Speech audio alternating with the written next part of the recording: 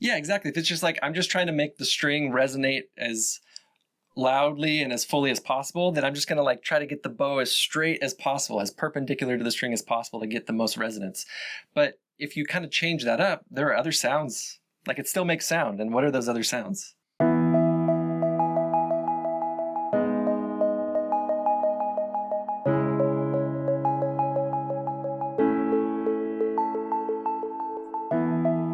Hey friends, welcome to another episode of Inside the Creative Process. I'm your host, Alicia Peterson Baskell. Thank you so much for being here. This is a tumultuous time in our world with what's going on in Ukraine, and being far away from it feels confusing to me, at least, to be able to see it so clearly on social media. But then, I'm making mac and cheese in the other room. I'm going to pick up my girls from school. All of the normal things that I am so lucky to be able to do seem huge right now and elevated and ultra important, and yet so unimportant at the same time. And so I just want to honor that duality. And I also want to honor artists, because I feel like artists in so many ways are able to capture that duality. What would the world be like without artists and without art to take in both the world around us and the possibilities at the same time, right? The immediate reality of the world around us and the imagination of what could be. I'm so happy to introduce you to our guest today, Kristopher Apple, who is truly an artist who works in community. Kristopher Apple is a violinist, composer, performer, and educator working at the intersection of music, dance, text, and digital media. His music is a regular feature of the local art scene here in San Diego, California, where he works closely with choreographers, writers, directors, composers, visual artists, and software developers to integrate music and interdisciplinary performance practices. Currently, Kristopher teaches digital audio at the University of San Diego. He accompanies dance classes at UC San Diego and Miracosta College. He plays violin with the San Diego City Ballet Orchestra, and he works and has worked with so many dance artists here in San Diego. His work is truly supportive and in collaboration with those that he works with. So I am honored to bring him and his voice to you, my audience. Please welcome Kristopher Apple. It's so good to see you. I haven't had a conversation with you in quite a while. Yes. Years, right? A few years. Yeah. Yeah. It's been some time.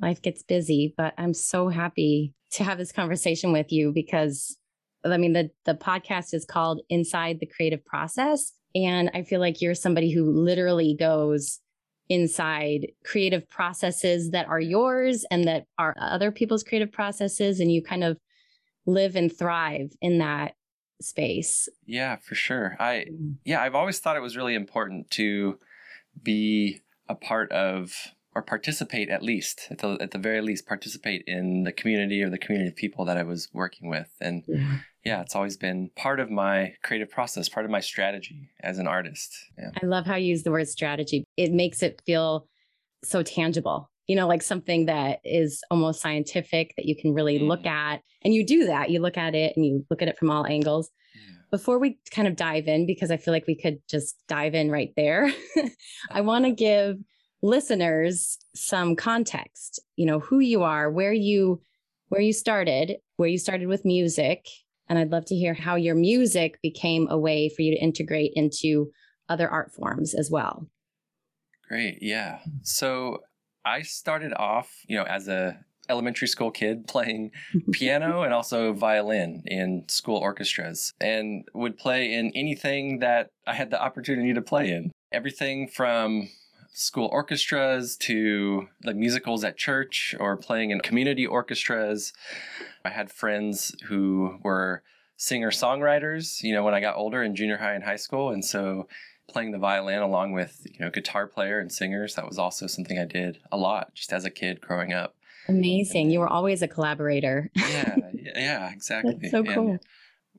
I moved to San Diego to go to college. I went to San Diego State, got a bachelor's of music, ended up doing a master's of arts there as well. Really from my experience during my undergrad years, started getting more and more and more involved working with and collaborating with dancers and choreographers and various movement modalities. Yeah. Is that where it started for you, was with dance? Yeah. Yeah. The very first collaboration I did was with the Grossmont College dance department. At the time, Dina, my wife Dina, was a student there, and all the students would get together and sort of audition their pieces to be on the student concert. There was a dance artist there that was looking for a musician to collaborate with, and Dina was like, "Oh, I know someone who plays the violin," and so she had connected me with one of the student choreographers there. That was also sort of my introduction into postmodern dance, because he was creating from that sort of aesthetic lineage of postmodern dance. So it was really great. I was on stage playing, I had a little bit of, it wasn't really choreography. I didn't really have a whole lot of movement other than just kind of moving around the stage as the choreography was happening. So that was my very first dance collaboration. From there, it just, just word of mouth. People saw it and was like, "Oh, that was interesting. Like, hey, I'm thinking about doing this," and got the opportunity to just collaborate with some other choreographers, and then got invited to come in and play for dance classes. And so from there, it just sort of grew and grew and grew. I was looking at your bio yesterday, and I was reading that, you said something like you are integral to the San Diego art scene. And I would definitely stand behind that, because I can hardly go to a performance of something that I feel like I'm destined to enjoy. You're likely to be performing in it. It's so amazing. So it started in undergrad for you. And were you composing at that time? Were you improvising? Had you done some composition? Tell me a little bit about how you got into not just playing the violin, but also composing and potentially improvising. Yeah, so I think the composing and the improvising, which kind of went hand in hand, actually started in high school, just working with friends who were guitar players and songwriters and just writing music. So they would have sort of their song structure, and I would improvise or compose some kind of violin line that would fit, some kind of melody or harmony that would fit, that would go along with it. I did that quite a bit early on in high school. And then the other part of that too was I had inherited a Korg synthesizer that had a MIDI sequencer built into it. And so I was always in my room making sounds on that synthesizer and like programming, doing like MIDI sequencing and stuff. So I was, at that point composing, interestingly, not really to produce something, but I was always just kind of tinkering, like just making sounds. And so in a way, like I think my composition background has always been rooted in that sort of exploration, experimentation, just kind of tinkering and just finding sounds that I like and figuring out how to put those together into something that was interesting. One of the things that's, for me at least, that feels so unique to you is that you use the violin is that a synthesizer that you use? Yeah. Did that start when you got this synthesizer? Did you immediately incorporate the two together? I didn't actually. There was one particular piece that I had made on the synthesizer that a friend of mine transcribed for the guitar. He was a guitar player. And so we sort of did like an acoustic version of it, but it wasn't really integrated. But it was later on when I was playing with a band in college, they had just invited me to, I think they were doing like a Jimmy Eat World cover, and it had this violin part on it. And they just needed a string player to play that part. They just asked me to come in for one song, and perform with them on that. But when I was playing with them, all the guitar players in that band were like, "Oh, you should play your violin through this pedal and that pedal." So like just from there, it was like, guitar players kind of showing me, yeah, we have like, distortion pedal or like a chorus pedal or even a little stomp box looper. I ended up getting a loop pedal from one of those guitar players. And just was at home, just kind of experiment. And at that point I was in college studying classical music, violin. So just playing in the school orchestra, taking private lessons, kind of doing, learning that whole tradition of violin playing. So at the same time, I was sort of still experimenting just at home, kind of just like, these are the sounds I enjoy making, and like kind of exploring how the technology works and creating from there. And so that was all happening about the same time that I was starting to collaborate with some of the student choreographers and things in undergrad. And so I, immediately went to that as sort of a tool to compose or to play or to basically to augment my sound in ways that were interesting, because as a violinist, there are pieces where you can play things that are polyphonic or you make them sound polyphonic, but really a violin is like you play one note at a time and you usually play the melody or you play something that's a little bit more rhythmic. So having things to augment that sound was really exciting. Like if I had a looper, I could have like a little, I can create a little kind of rhythmic like pizzicato riff, and then I could just play on top of it, sort of, it just all started really from that. And I still use that sort of technique too for playing. I love it. And I could see that you like still get excited about it. And that's so thrilling, because that one day that you decided to go and work with this band to play this one song, just exposed you to just a new way. And that's so great. And so you were kind of juggling the traditional way of violin and the traditional schooling of violin while being introduced to postmodern dance and working more and more with choreographers who were, what were they asking for? Were they asking for something more experimental? Yeah, I think a lot of it was very kind of going into a rehearsal or just going into a studio and just experimenting. Like, okay, here's some sounds I can make. And then, just sort of offering some things and then getting, the choreographer kind of trying things out, and then kind of that feedback loop of like, okay, well, what if we do this? What if we do that? But it always sort of started from that place. And I think maybe because I was sort of used to working with like singer-songwriters in that more collaborative setting, that it was sort of that expectation of like, okay, here's what I can do.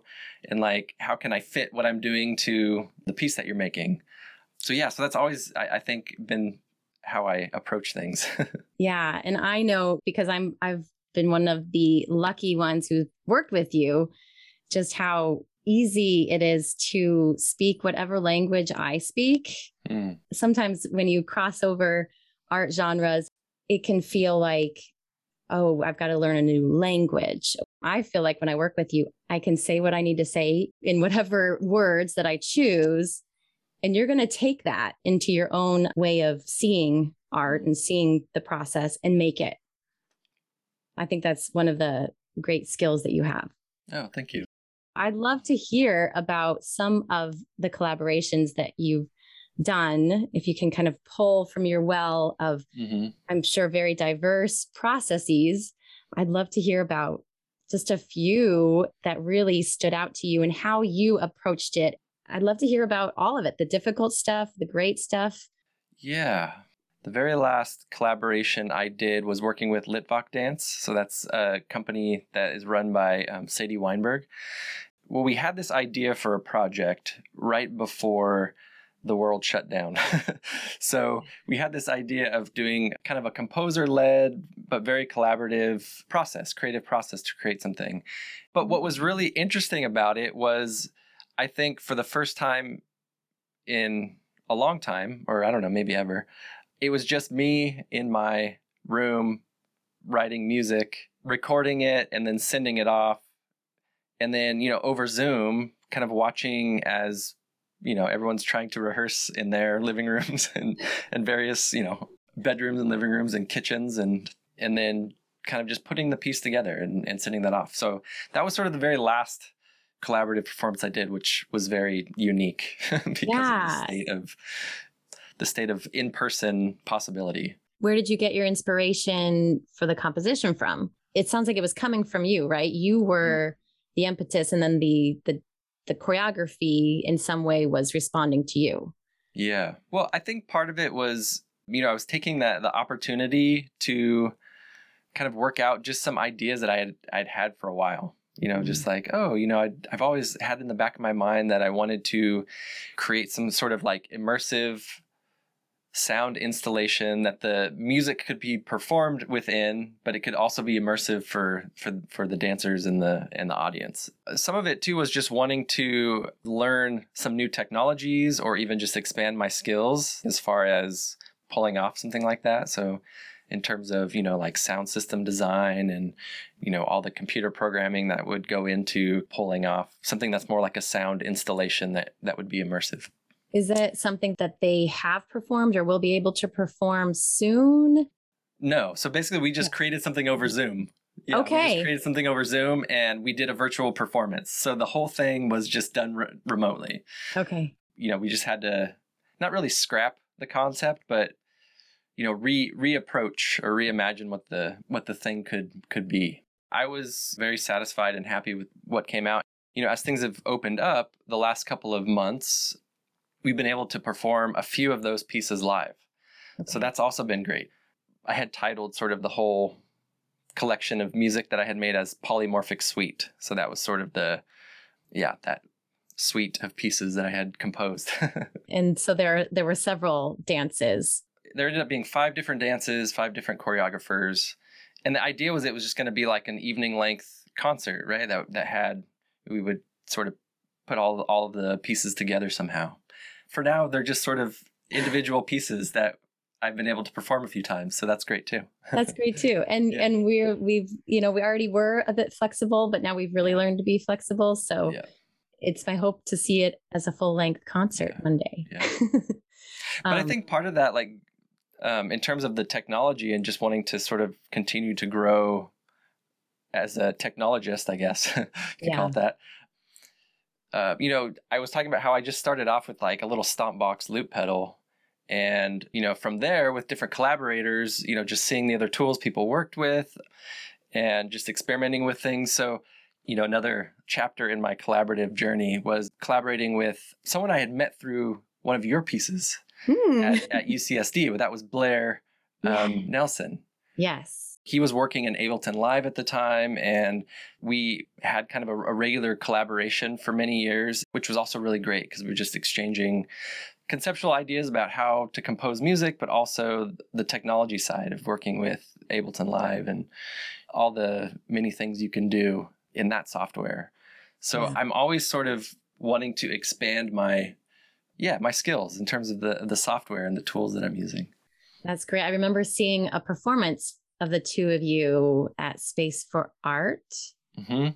I love how you're so fluid and you can shift from working with choreographers for certain stage performances to gallery performances to you as a mover without your violin or any of your technology and just your body, which is, super high tech, truly, but a different kind of tech. So how does movement enter into your process?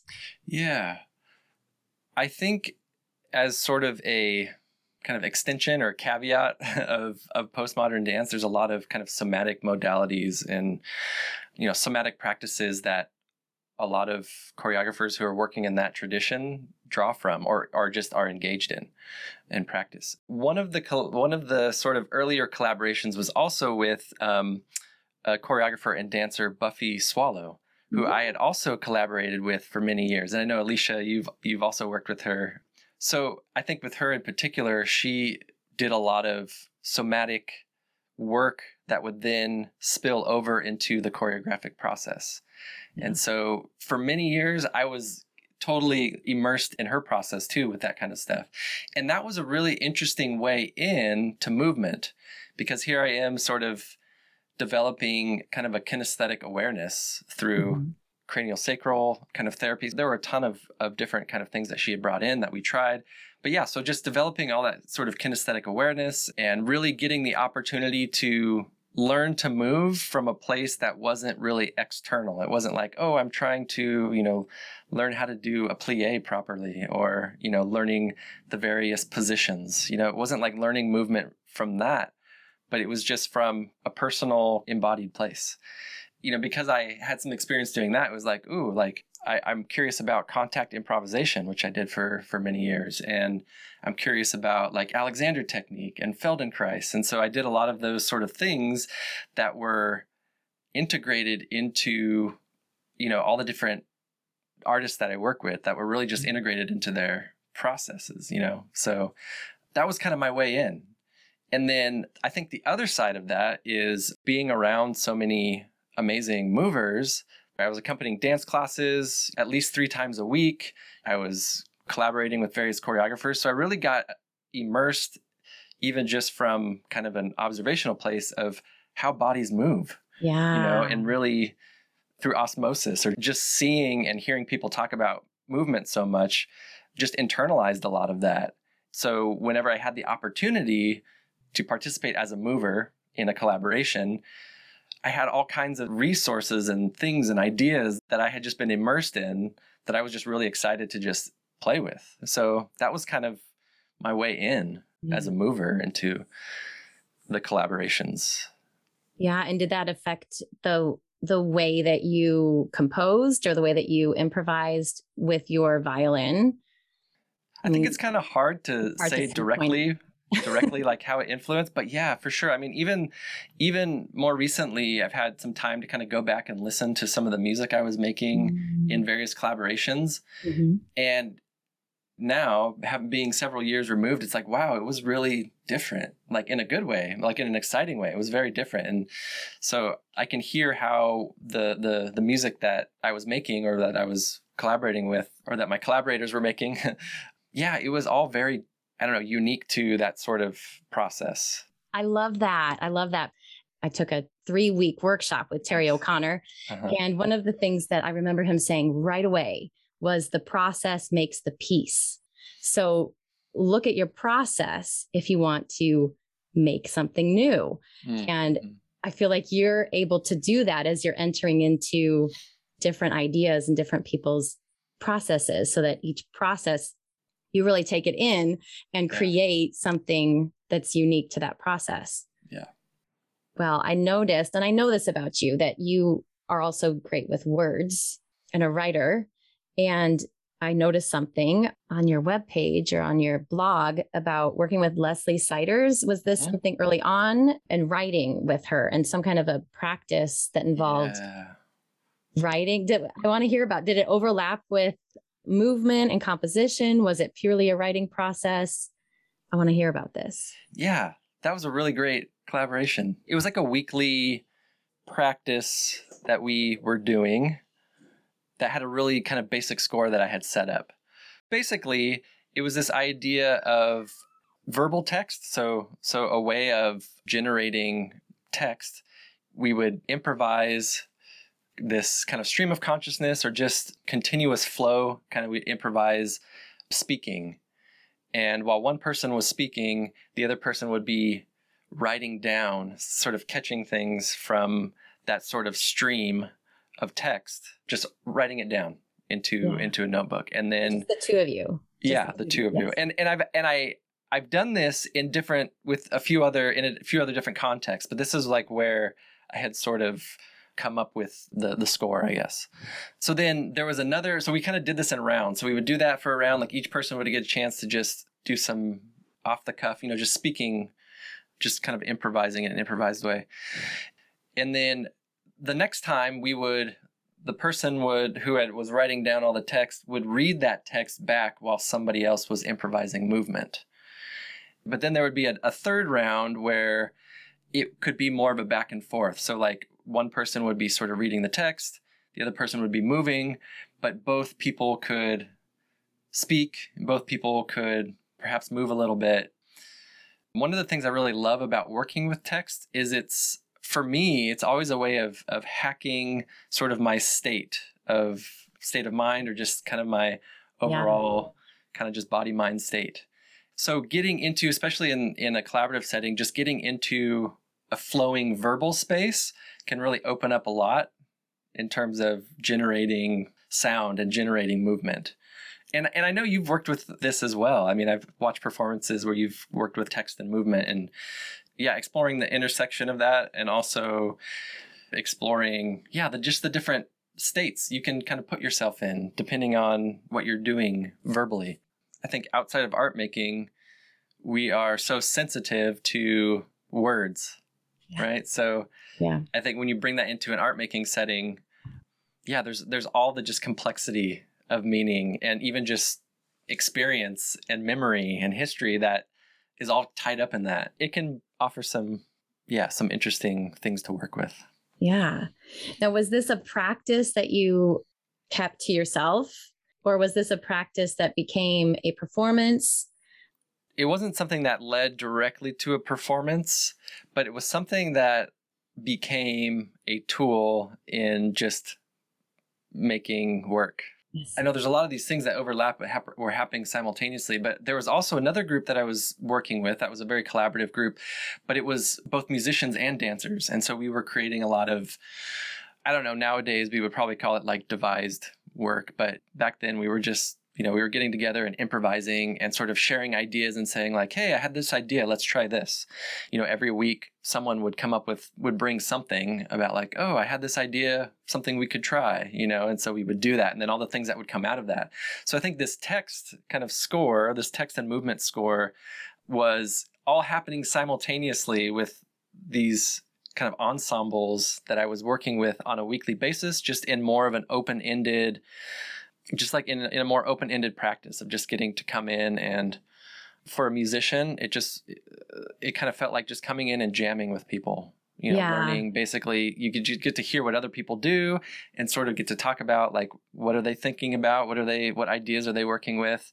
And then getting to try those things on, or just kind of figure out how to respond or like work in and around what they're doing. So I think that text, kind of that text and movement. And now that I think of it, I think what ended up happening with that was I had kind of did a little self-publishing. It was like a little book of poetry that I probably have. Yes. Okay. So this is, you were asking about that. What was the sort of, I don't know, what did we produce from all of that? Yeah. What did it but this is what it was. This is what I ended up producing. It was just a little. Okay. Yeah. You could just sort of see, it's just a little book of poetry that I had produced. That was basically taking all of the notebooks of material and trying to, make some sense out of it and putting it together. And I think using poetry as sort of a form was perfect. It was a perfect way to kind of bring all of that into something. Well, and I was just going to say that the form, it's like you are an experimenter. And so the experimentation, the process is where it is for you, but I want to be a part of everybody's work. I want to see the work, but I love that you let the form find its way. You let the form take its own journey where you might think this doesn't have a form, or this form needs to be a performance in some way. But the publishing of those poems, it's just, that's so cool. Yeah. I mean, I think growing up, I moved around a lot.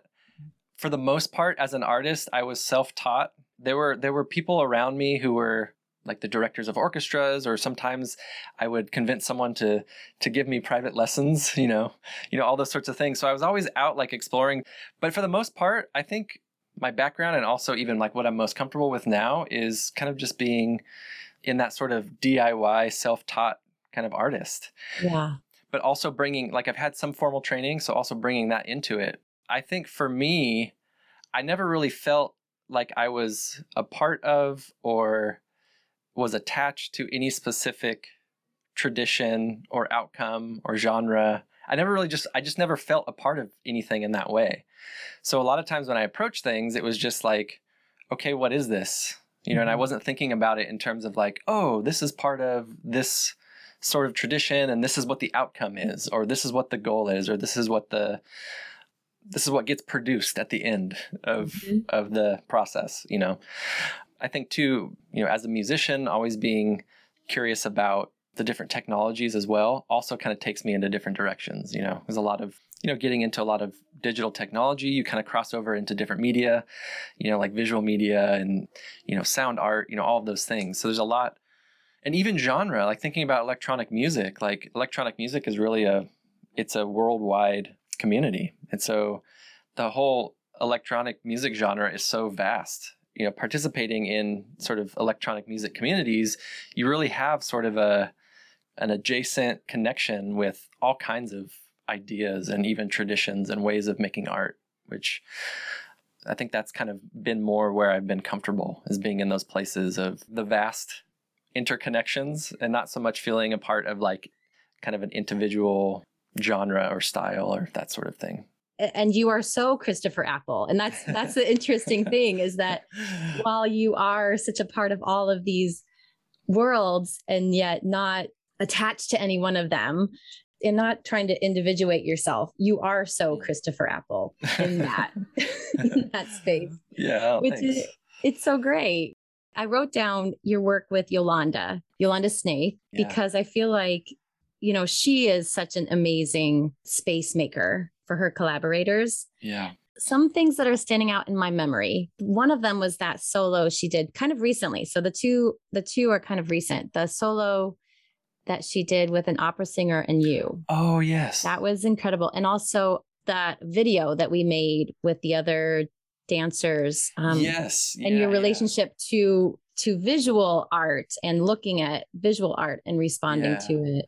Yeah, this was like one of Body and Ghost was the piece. It was the solo, Yolanda performing. We had a singer and then myself. This was really fun for me because getting to work with a singer and a dancer and getting to kind of be in that in-between place of composer, but also collaborator, because it was more of sort of that collaborative way of like, okay, here's what I have, here's what I can do, and then like, what can you do, sort of thing. Like, how do our things fit together? Right. Yeah, that was a really great process. I think too, one of the really great things about working with Yolanda is her sensitivity to not just to music, but to the musician. Her husband is also a violinist and someone who I've always looked up to just as an artist. He's a really accomplished Baroque violinist. Because as musicians, we can be sort of particular about certain things, about sound and about what like situations we want to be in that make us kind of perform our best, which I think is that everyone wants to be in that. And so when working with her, really feeling like I can sort of be a mover or be in sort of the text world or be a violinist or just be a composer. I can sort of be in all of those things in whatever combination I need to really make the work. Yeah, I really appreciate that about her. And the other, I think, thing that was happening sort of simultaneously with that was that choreographers exchange. Does that ring a bell? Choreographers. Yes. It was great. But the really, so kind of going back into that idea of getting to have my foot in the various media as I needed to really support the work.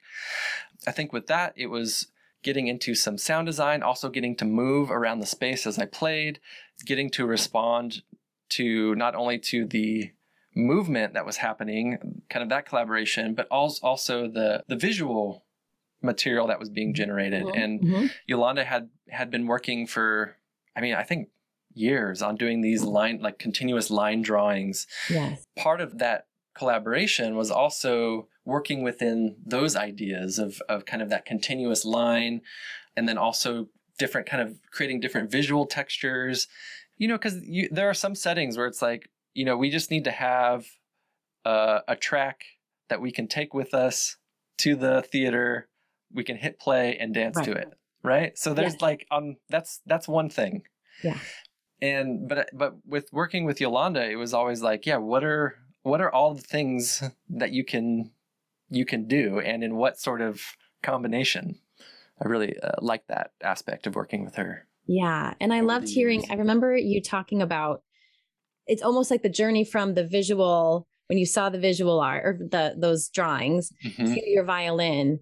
Do you remember how you interpreted those scores? Because, any of us could interpret them in any way we wanted to. Yeah. And so, I don't know, I found it really fascinating. I felt like movement. Oh yeah, that's so obvious. But music, how are you doing that? Actually, I do remember now that you say that. I remember thinking, like asking that same question and thinking, playing a musical instrument, playing the violin is a physical thing. Like it has some movement, and the movement is very specific to getting the strings to vibrate, in different ways. But I do remember just experimenting with, okay, so here's this sort of drawing that you can kind of think about, or you can kind of see as it's happening. There's like a physicality to making these continuous line drawings, or whatever the score was we were working with. And just sort of thinking about like the violin, it's that same thing. Like there's some kind of physicality to draw some line in space, or some curved, some kind of arc in space that then a sound comes out. Yeah.